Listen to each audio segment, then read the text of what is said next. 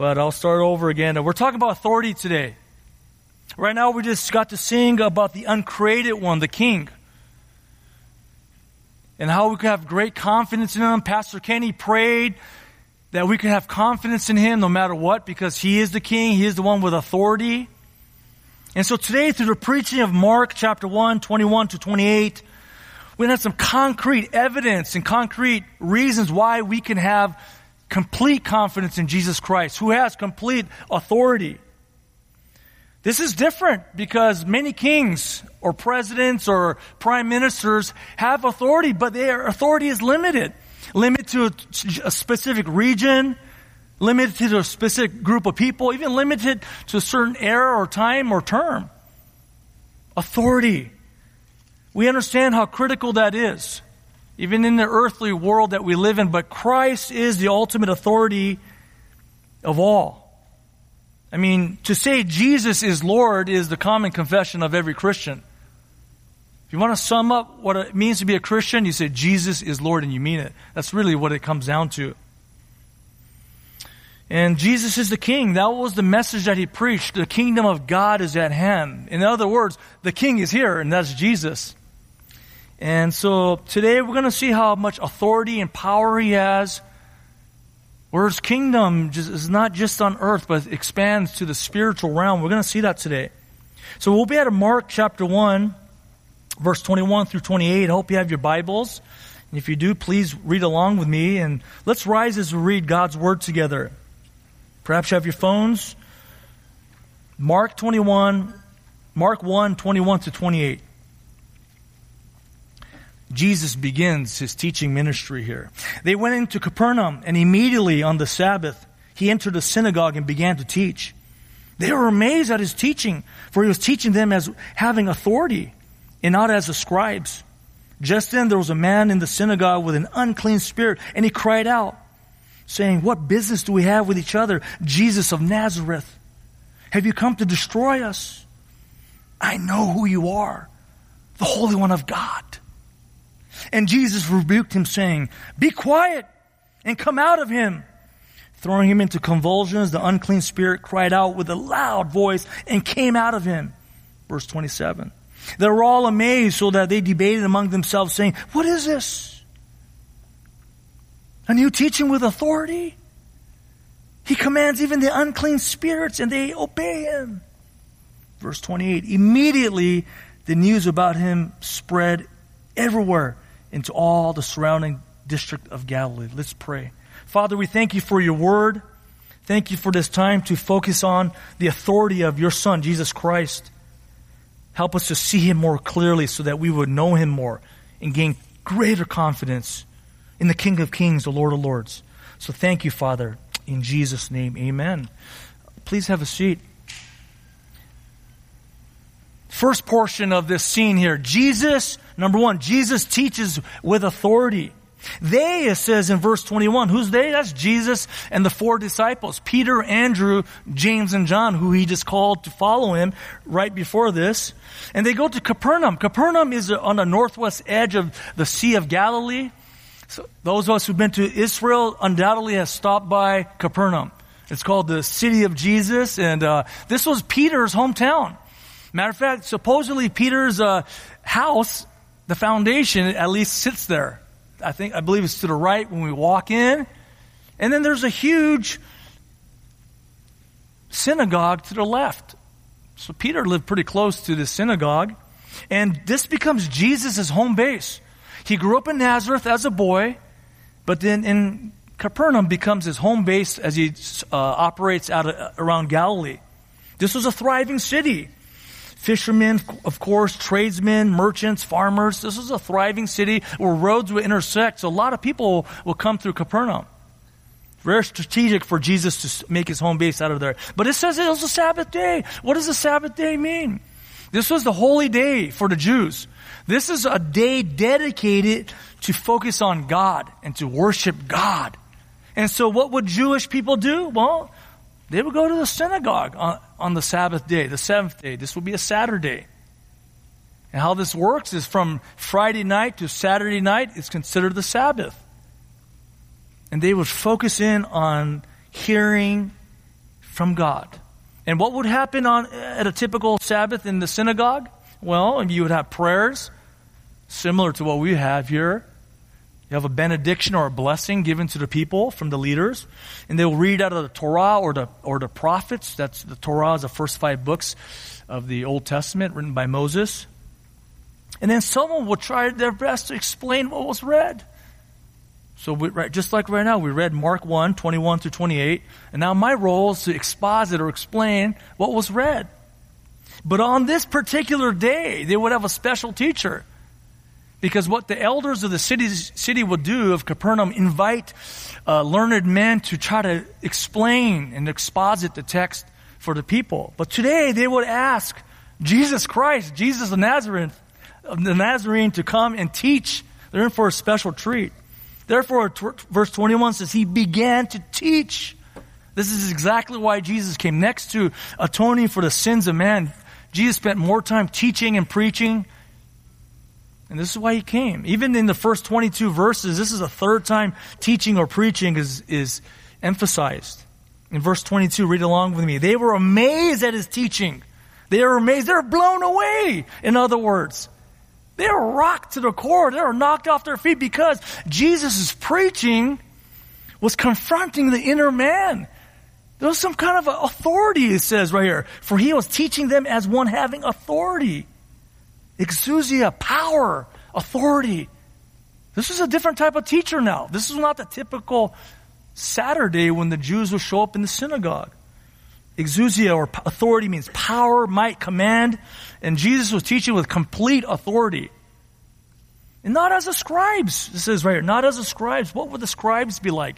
These were the learned men that the elders would have to teach. And the scribes undoubtedly would have studied the Torah. And they would attempt to explain what was read. The issue with scribes were this. At Mark 7, they emphasized the traditions of man over the commandments of God. They emphasized what man said more than what the Bible said or what the Old Testament said. And then, in other words, their goal was to simply to parrot, repeat what other commentators or rabbis have taught on this. And really, they will give possible interpretations. What we read today, Rabbi so-and-so from this region says this is what this means. And by the way, Rabbi so-and-so from this era says this is what this means. And perhaps give a third and fourth interpretation from these rabbis. And really, the rabbis would be giving commentaries of commentaries. And they would get further and further away from the primary source, which is God's Word. And they would, in other words, just give information. Let me just share information about what was read, and particularly share information about opinions of what man would have over these things. And they would not give authoritative judgments. They'll just kind of give, random thoughts here given from men. And so they got away from the primary source. This is what you could expect sitting in the synagogue in Capernaum 2,000 years ago. But Jesus was teaching with authority. What does that look like? Well, first of all, Jesus is God, right? Jesus is the greatest preacher ever. The Puritans have said that God has only one son and he made him a preacher. Okay, Jesus was truly a preacher. He is the author of the truth. The Bible says, I am the way, the truth, and the life. Jesus is the author of truth. Jesus authored the Bible along with the Spirit and the Father. And obviously he has total command of what the Bible says. Absolute command. And now he's teaching. This is what the scriptures mean. This is what it says. This is what I meant to say as the Spirit of God inspired these authors to write. Jesus is teaching with authority. Any authoritative preacher, even beyond Jesus, even to someone like me today, you know there's authority when the Word of God is the primary source. Can you see that we constantly go back to the Bible? You see, church, I'm so grateful for this role. In a lot of ways, I think to myself and pray to the Lord, why do I get to do this? As I'm learning more what it means to be a pastor, but I'm learning more and more. I don't have any special authority over Evergreen Church or anyone in this church. But where the authority lies is when we teach and preach the Bible and says, this is what God says. And really, as you're sitting here, the hope and efforts of everything that goes into preparing a sermon and praying is that you will leave knowing that you heard from God. You actually encounter God when you hear His word preached. And the Bible is authoritative because it's completely true. Remember this, in anything in life, truth commands authority. This is what we're talking about today, is it not? Authority. Truth commands authority. So I found this funny quote here read to us one time, and a bunch of us pastors were there, and we had our friend of our church, Pastor John MacArthur, preach here a couple months ago in February. That was a great, encouraging time, and I just talked to him this week and thanked him again. But this quote is a short quote by a man named Hughes Oliphant Old. Hughes Oliphant Old wrote volumes on the history of preaching. Volumes and volumes and volumes, and towards the end of his volumes, he gets to modern day preaching. And he has this little section about Pastor John MacArthur. I thought this was a funny yet helpful quote. So I'll read a little short excerpt here. Hugh writes, "Why do so many people listen to MacArthur, this product of all the wrong schools? How can he pack out a church on Sunday morning in an age which church attendance is seriously lagged? ? Here's a preacher who has nothing in the way of winning personality, good looks, or charm." Where is this going, right? Here's a preacher who offers us nothing in the way of sophisticated homiletical packaging. No one would even suggest that he's a master of the art of oratory. Here it is now. What he seems to have is a witness to true authority. He recognizes in Scripture the Word of God. And when he preaches, it is Scripture that one hears. It's not the words of John MacArthur are so interesting as it is that the Word of God is of surpassing interest. That is why one listens. You see, church, the authority always comes in God's Word. Jesus Christ was preaching the Word. He was preaching Himself, in other words. And so that's where Christians live. This is where we live. 2,000 years later, this is how we live. If you say Jesus is my Lord, He has authority over my life, what does that actually mean? It means that we're people of the book, the Bible. We study the Bible, and we live by the Bible, and we obey the Bible. We submit to the Bible. The Bible's our authority. This is how Jesus Christ mediates His rule, His authority over our lives, through the Bible. That's how it works. Does God's word rule you, church? As a genuine Christian, you would say yes. But just like myself, we're all under process. Amen? What areas of our lives do we kind of withhold? Like, yes, this area is truly God's, but maybe perhaps area of finance, marriage, sex life, thought life. You know what? That's kind of for me. Do you allow the wisdom and philosophy of man to rule you, to inform your thoughts, to shape your attitudes? Does what is said and put out on social media, is that what informs your mind and your heart? I mean, these are all the things that we're inundated with, things that in 2,000 years ago they didn't really have to deal with. We are inundated with media, with all kinds of information. Do we allow these things to shape our minds and our hearts and our desires and our attitudes? If so, these are things that we need to really address within our hearts. If Jesus Christ is Lord, and He's, amen, He is Lord. But if He's Lord of you, the Bible is the authority over our lives. Clearly. And this is wherever Jesus rules lives, you know the Bible is proclaimed and the Bible is obeyed. That's when you know that Lordship of Christ is obviously happening in lives, but in homes, church families, other things. God's word needs to be flowing. And as He's preaching, what happens? As we go through this narrative, immediate opposition. Turn with me to verse 23. Just then, or immediately, it's the word for immediately. So as Jesus is preaching and teaching, immediately, there was a man in the synagogue with an unclean spirit. Just then, a demon-possessed man shows up. And we need to explain, what is a demon, right? What is a demon? You know, I know we watch a lot of movies and television shows and read things, but what is a demon? A demon, in its simplest, most succinct way, is a fallen angel. a fallen angel. In Isaiah 14, you can write this down, Isaiah 14, it describes how Satan fell. Satan wanted to ascend and rival God and be God, in other words. He wanted to be higher than God, and he gets kicked out of heaven. And he was an angel, a beautiful angel, a majestic angel, a powerful angel. But he gets kicked out. And in Revelation 12:4, it says that as he got the dragon or the serpent got kicked out, he took a third of the angels with him. A third of the angels that were created by God become demons, and they get kicked out of heaven. Fallen angels. So demons are not unlimited in number nor unlimited in power. They can't be everywhere at once like God. They're limited, but a third of the angels, I don't know how many angels there are, myriads and myriads, countless, but a third of them are satanic angels. And so what are we learning right here? Whenever the kingdom of darkness is threatened, you can always expect opposition. I mean, think about it, man. You want to live godly, you want to lead your homes well, and there's opposition. Satan doesn't like that.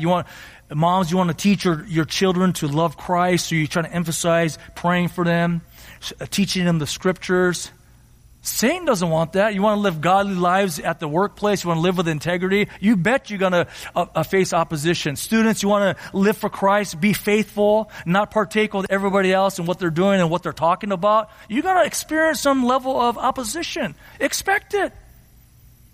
If you're a threat to the kingdom of darkness, Satan will make sure that you feel some opposition. If you feel no opposition in your life, if there's zero opposition in your life, you might have to really evaluate yourself. How much of a threat am I to the kingdom of darkness? Is God using me? What areas do I need to surrender to Him in order to be useful in the Master's hand?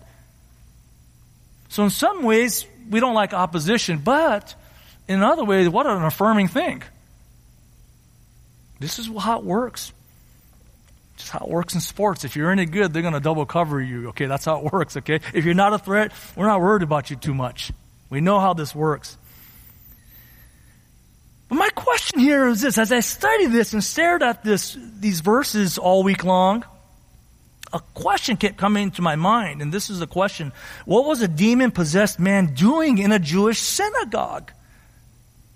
Because they wouldn't allow a demon-possessed man, if they knew he was demon-possessed, to be sitting there week after week, Saturday after Saturday. If there was a demon-possessed man or woman in here, we will address this, okay? We will find a way to address this. Because in Mark chapter 5, there is a demoniac who is thrown into the tombs. Because he was crazy. He was naked and screaming, and okay, we're going to put you in the tombs. You don't get to hang out with the rest of us. I believe this demon was undercover. I believe this demon was there week after week, day after day, hanging out with the Jewish people in the synagogue. And in 2 Corinthians 11:14, it says that Satan disguises as an angel of light. Satan is not going to send his mercenaries, his demons, making it so obvious. Satan uses deception. Satan is undercover. And most demons are undercover. Some obviously aren't. But this demon was living in the synagogue week after week with the Jews, and he was wreaking havoc. I mean, what does it mean that Satan comes as an angel of light? Light is the word truth. Truth. Light casts out the darkness. It's about truth. So how does Satan work? I mean, we understand this. He's the master deceiver. Satan, what he does is take some truth, twist the interpretation, take some truth, twist the application to deceive people. This is how this works. Demons are behind every false religion. Every false religion on the planet has had a demon behind it, has demonic influence behind it. I mean, the Jews are caught in false religion. They're caught in works righteousness and a Pharisaical spirit in the temple. A demon was involved in this. Perhaps Satan himself. Think of the Jehovah's Witnesses. They profess a false Jesus. Who comes up with a false Jesus? Demons. Yes, Jesus is real, but he's an angel. The Mormons. A demon possessed Joseph Smith to come up with another book that says that, yes, Jesus, some truth, oh, he's a created Son of God. He's not the uncreated one, as we just sung. He is a created Son of God. Satanic counterfeit of Jesus Christ. Roman Catholicism, what? Are we talking about the Roman Catholicism too? Popes, demon-possessed. They corrupted the true gospel. The gospel plus these sacraments will save you. And maybe even after that, it won't even save you. Doctrines of demons. Pastor, how could you be calling these people out? Because it's true. It's true. Scientology. L. Ron Hubbard is a science fiction novelist. He was possessed by demons to come up with these lies that says you could be your own God, create your own universe. Are you kidding me? That sure sounds like what Baldwin just read. You will become like God, just eat this. That's Satan all the way. Christian Science, Mary Baker Eddy, possessed by demons. Says there's no such thing as evil, the devil, or there's no such thing as sin. What? Everybody, you're fine. Satan and his demons come as angels of light. In other words, they're wolves in sheep's clothing. A wolf is not just going to come in here and just start mauling people. They're going to do it behind the scenes, secretly, undercover. And this is what happens when Jesus Christ comes, the truth comes, and he starts preaching truth. This demon is exposed. He blew his cover. He took off his mask. Whoa, is that you? Someone's been hanging out with this guy all this time. All of a sudden, what? You're demon possessed? Let's look at verse 23. Just then, a man in their synagogue with an unclean spirit, unclean spirit, and he cried out.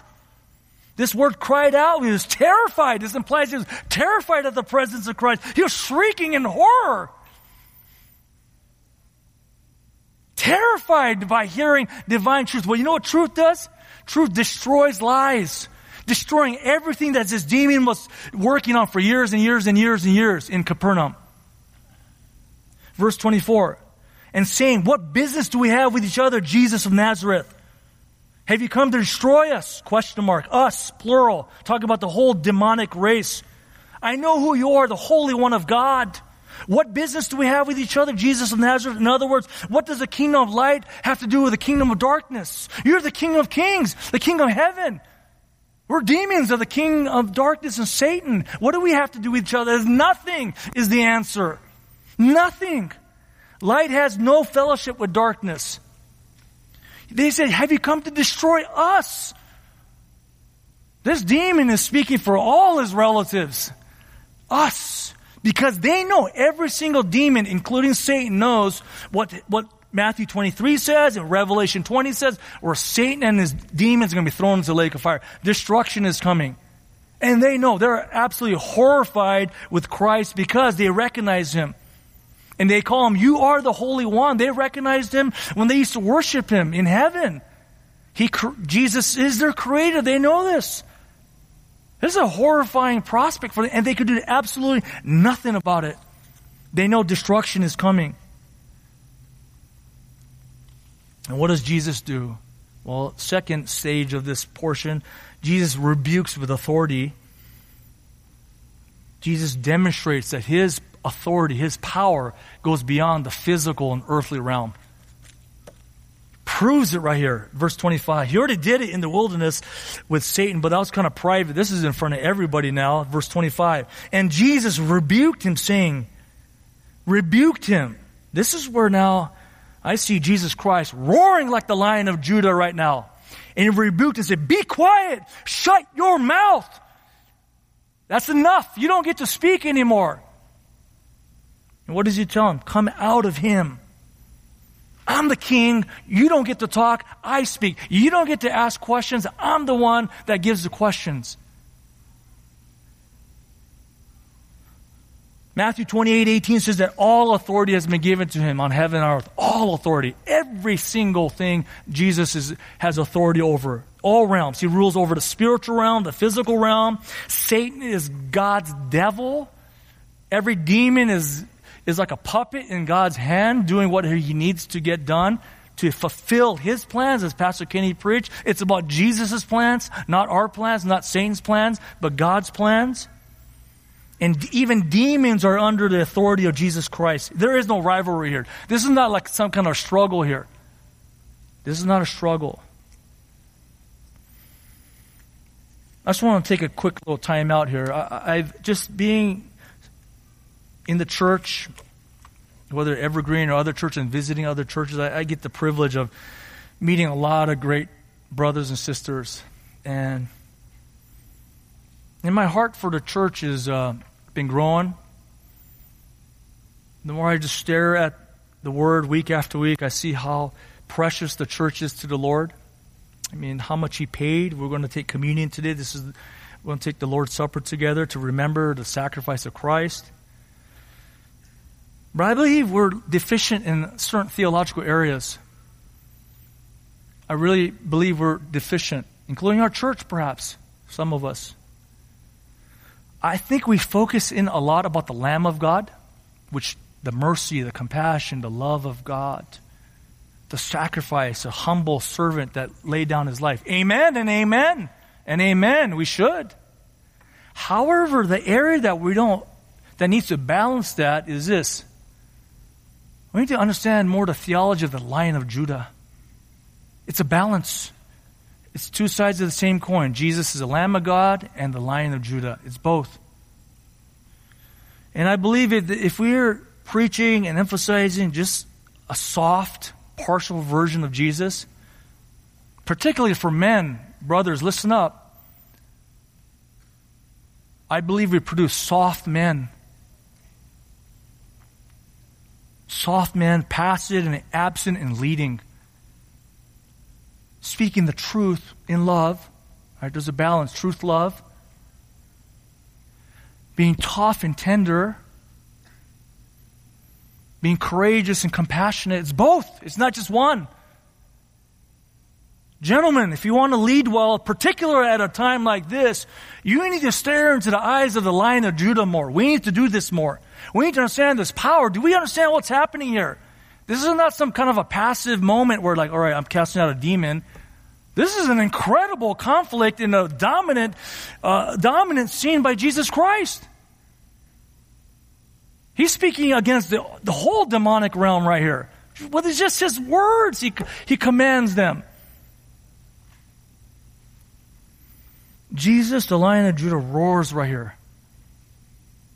He's basically saying, I am the King of Kings, the Lord of Lords. He's basically saying, I am the Alpha and the Omega. It starts and ends with me. Jesus saying, I am the warrior king who's coming to destroy everything that's evil, everyone who's against me someday. Brothers, do we see this? Do we realize who we're dealing with? Do we realize this? The great I am, as we sang this morning. These are more than words. So when we sing these songs, imagine more what this means through the Scriptures. We need to be informed and to be able to see Christ for who He is in the Scriptures. And as you think about this church, what a comfort it is. If you're worried and concerned about Satan and demons and superstitions, you don't have to be. Jesus is saying that He is in control. He is in control. He has all authority. We don't have to worry about any demons. We don't have to worry about Satan. We shouldn't be talking about Satan in our conversation. We don't have to worry about him. Focus on Christ. In 2018, in our Israel trip, going to Capernaum was one of the highlights, and going to this synagogue, which the foundation supposedly still exists from the first century. This black basalt stone represents first century stone that perhaps Jesus even walked on. But north of Capernaum is Chorazin. Chorazin has a synagogue there too. I found something very interesting. I think I shared this with the church before, but I think it's worth mentioning. In Chorazin, there was a carving in the stone of a pillar with a picture of Medusa. Who's Medusa? Medusa is basically a monster from Greek mythology.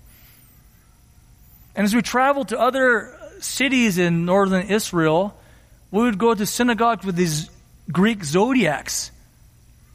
Half horse, half man. I mean, what were these images doing in the synagogue? It would be as if we had like a picture of Buddha or something hanging out in our lobby. What is that all about? Think about that. Right? This is a bizarre thing. I was just dumbfounded. Well, evidently the Jews allowed worldly ideologies to seep into even the synagogue. Obviously, they allowed worldly wisdom, worldly things to seep in to the synagogue, corrupting the truth, dishonoring God as they knew him by having these images. Nothing about these things would please God. Nothing. There's no reason to have these things. So how does Satan work today? I think that's a good picture of what happened 2,000 or however many hundreds or thousands years ago on what's happening today. How does Satan work? Well, first and foremost, brothers and sisters, believers cannot be demon-possessed. 1 John 4:4 says, "He who is in me is greater than he who is in the world." He's conquered the world. If you're a genuine Christian, you don't have to ever worry about demon possession or being possessed by a demon. That's crystal clear. However, demons can influence believers, though. This is where we really need to perk up and listen. What are you talking about, Pastor? Well, John 8:44 says the devil or Satan has no truth in him. He speaks lies out of his own nature. He's called the father of lies. Satan deals with lies. The demons are his children, and they deal with lies. 1 Timothy 4:1, I'm just going to quote this for us just because it's too clear and too good to pass up. 1 Timothy 4:1 says this, "But the Spirit of God explicitly says that in later times, we're in later times, some will fall away from the faith, paying attention to deceitful spirits and doctrines of demons." We're living in those later times, brothers and sisters. This is what Bible is saying about today. Since the time Christ came and ascended, we've been living in later times. The doctrines of demons. The doctrines of demons. Where are the Medusas in our church? Can we recognize any doctrines of demons at Evergreen Church or even just the church in general? Listen very carefully now. I just picked out four. Number one, humanistic theology. What does that mean? Man-centeredness. It's not God-centered, it's man-centered. Well, how do you know if you have a man-centered theology? You're sitting here, what has this got to do with me? How does Christianity benefit me? What can I get out of it? I come to service and say, what do I get out of it? That's man-centered. That's man-centered. Jesus is here to serve and fulfill me and my desires. That's man-centered. If you think that, there's some worldliness that's crept into your thinking. Let's go to second one here, which is liberal theology. Liberal theology. Genesis 3, Brother Baldwin read, has God said. Satan has attacked God's word from the very beginning of the Garden of Eden. Has God said? Has God said? This leads to liberal theology, where the Bible's been attacked. The inerrancy, that means that the fact that the Bible's original autograph had no errors. The inerrancy of the Bible is attacked, therefore attacking the authority of God's word. Has God said? Has God said? Which has led to, in today's culture, egalitarian theology, which basically says there's no difference between men and women in the functions that we serve. Not talking about value, but function, roles. Egalitarian theology. We are complementarian. We believe men and women complement one another by God's design, going back to the garden. LGBTQ theology. I mean, I'm hearing about believers posting about Pride Month. What in the world? How can you, in good conscience, post something like that and say, God is pleased with me on this? Who are you trying to please? I'm just saying in general. I mean, our church, Evergreen Church, if we go back to before we hived, it goes back to 1925, almost 100 years old. And you can ask any of our people that's been connected to Evergreen for a long time. There's been some heretics going through our church family. And it would have pulled people away. Doctrines of demons. We understand this. This hurts because this hits close to home for me because we understand what's happening in Rosemead. Doctrines of demons. This is close to home, brothers and sisters. This hurts. But it's happened.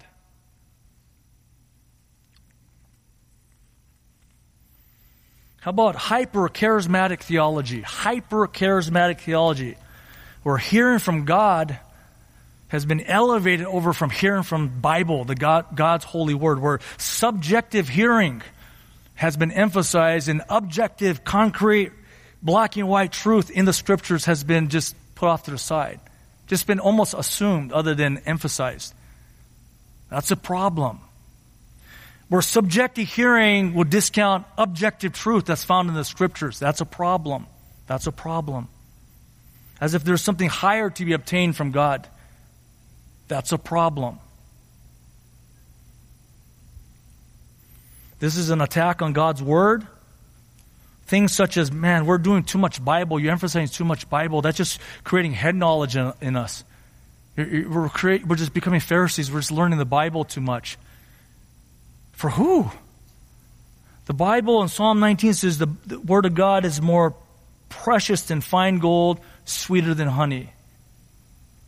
Romans 12 says that we need to be transformed by the renewing of our minds. See that? It's a logical faith that we're part of. It makes sense. We need to reprogram our minds. It's about what we believe.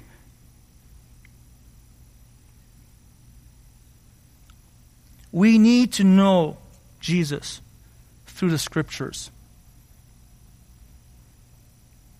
It's not a subjective thing. It's an objective thing. It's concrete, true. This is why you could give up some things in life and many things in life to say, I'm going to follow Jesus Christ. That's why you could let go of your nets and follow Jesus Christ. All those nets could reap a lot of worldly benefits. No. Jesus Christ is worth it. Jesus Christ is worth it.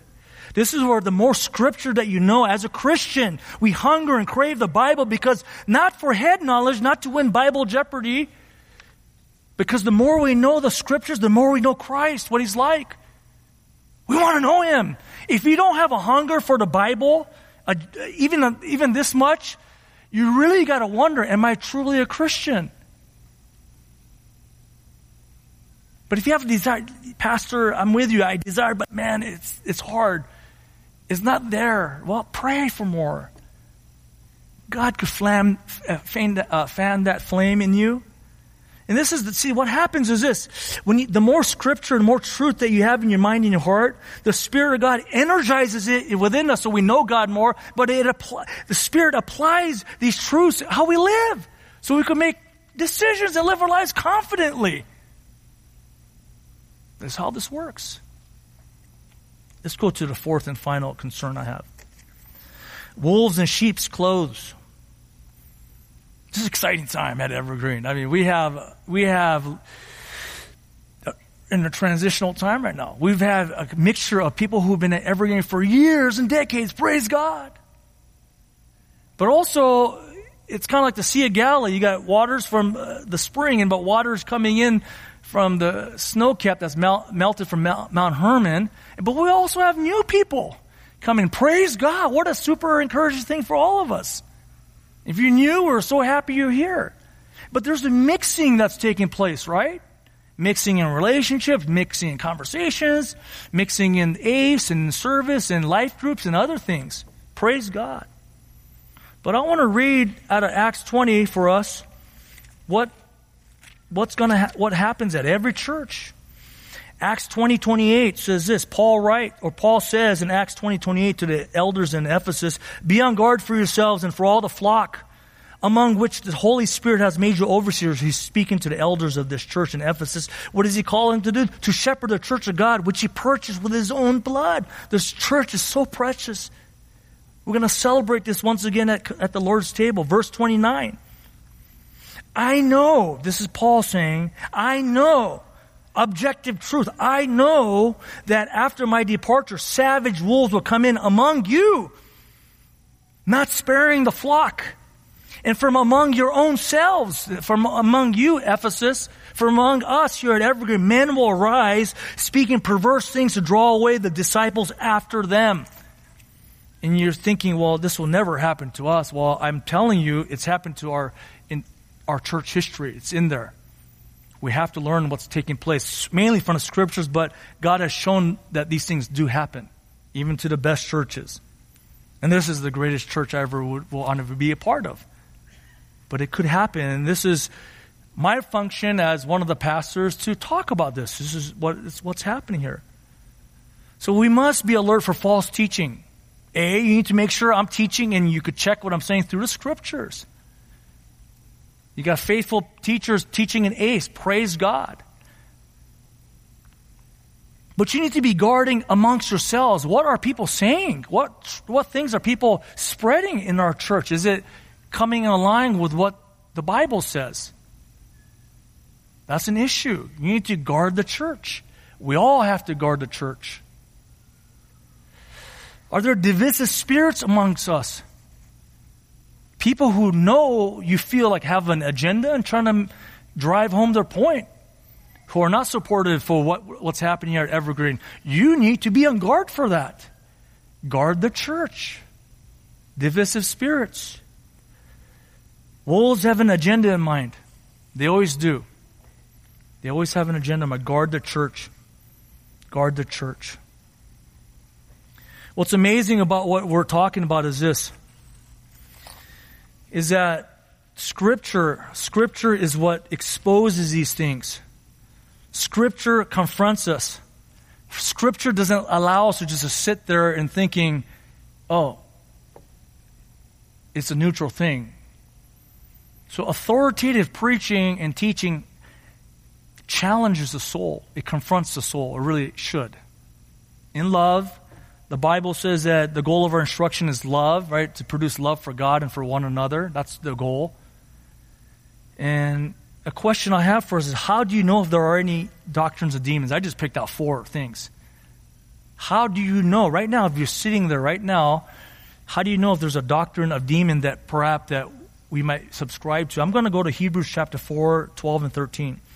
This talks about the nature of God's word and what it does. Hebrews 4, 12 to 13 says, "For the word of God is living and active and sharper than any two-edged sword, and piercing as far as the division of soul and spirit, of both joints and marrow, and able to judge the thoughts and intentions of the heart."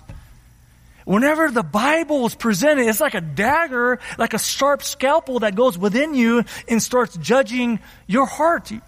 And what's in your heart? In other ways, what's in your mind? What do you think about? And there is no creature hidden from his sight, but all things are open and laid bare to the eyes of him with whom we have to do. Light exposes darkness. It's kind of like this when you're back in college where I was living, we go into the kitchen in the middle of the night, flip on a light switch, and you see all these roaches, right? Like, yikes. God's word is like that. It's just boom, it shines a flashlight right into your heart. This is the power of God's word. And when the truth is presented, the doctrines of demons are exposed. Truth exposes error in our lives. See, authoritative teaching and preaching confronts, and it doesn't just leave you alone, you're okay. Right? Authoritative teaching encourages to say, man, that's great. You believe the same thing. So how you respond to any preaching or any teaching is this. If you respond with truthful and authoritative preaching with joy and obedience and rejoice, yes, praise God. The word is encouraging you, building you up in this way. It works both ways. It's a double-edged sword. It's not just a one-edged sword. It's a double-edged sword where it helps you and encourages you. It affirms you. Yes, praise God. Praise God. And I know many of us are saying, praise God right now, Pastor. But it is a double-edged sword. If you're right now getting angry and getting defensive in your soul because some things have been challenged, perhaps there's some roots of doctrines of demons in the way we think. Could be. Because we will defend our idols and the truth when we hear it taught and preached, and when we study the Word of God, it exposes error and it exercises the doctrines of demons out of our heart. He does heart surgery in it. It's a scalpel that God takes and starts experts to do good heart surgery within us.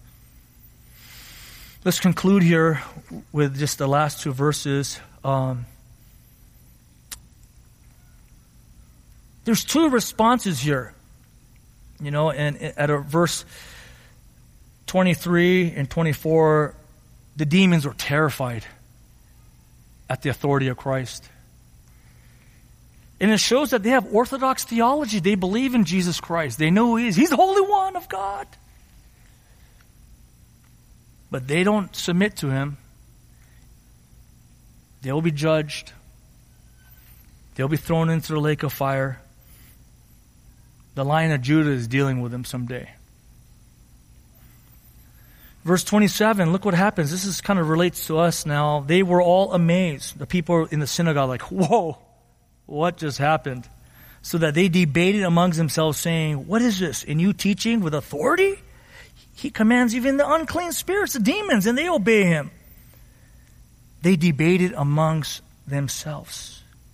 The people were amazed. And the interesting thing and the convicting thing right here is where you fall on that debate will determine your eternity. So church, I know many of us, not only are we amazed, we have repented and believed in Jesus Christ as our Lord and Savior. Amen?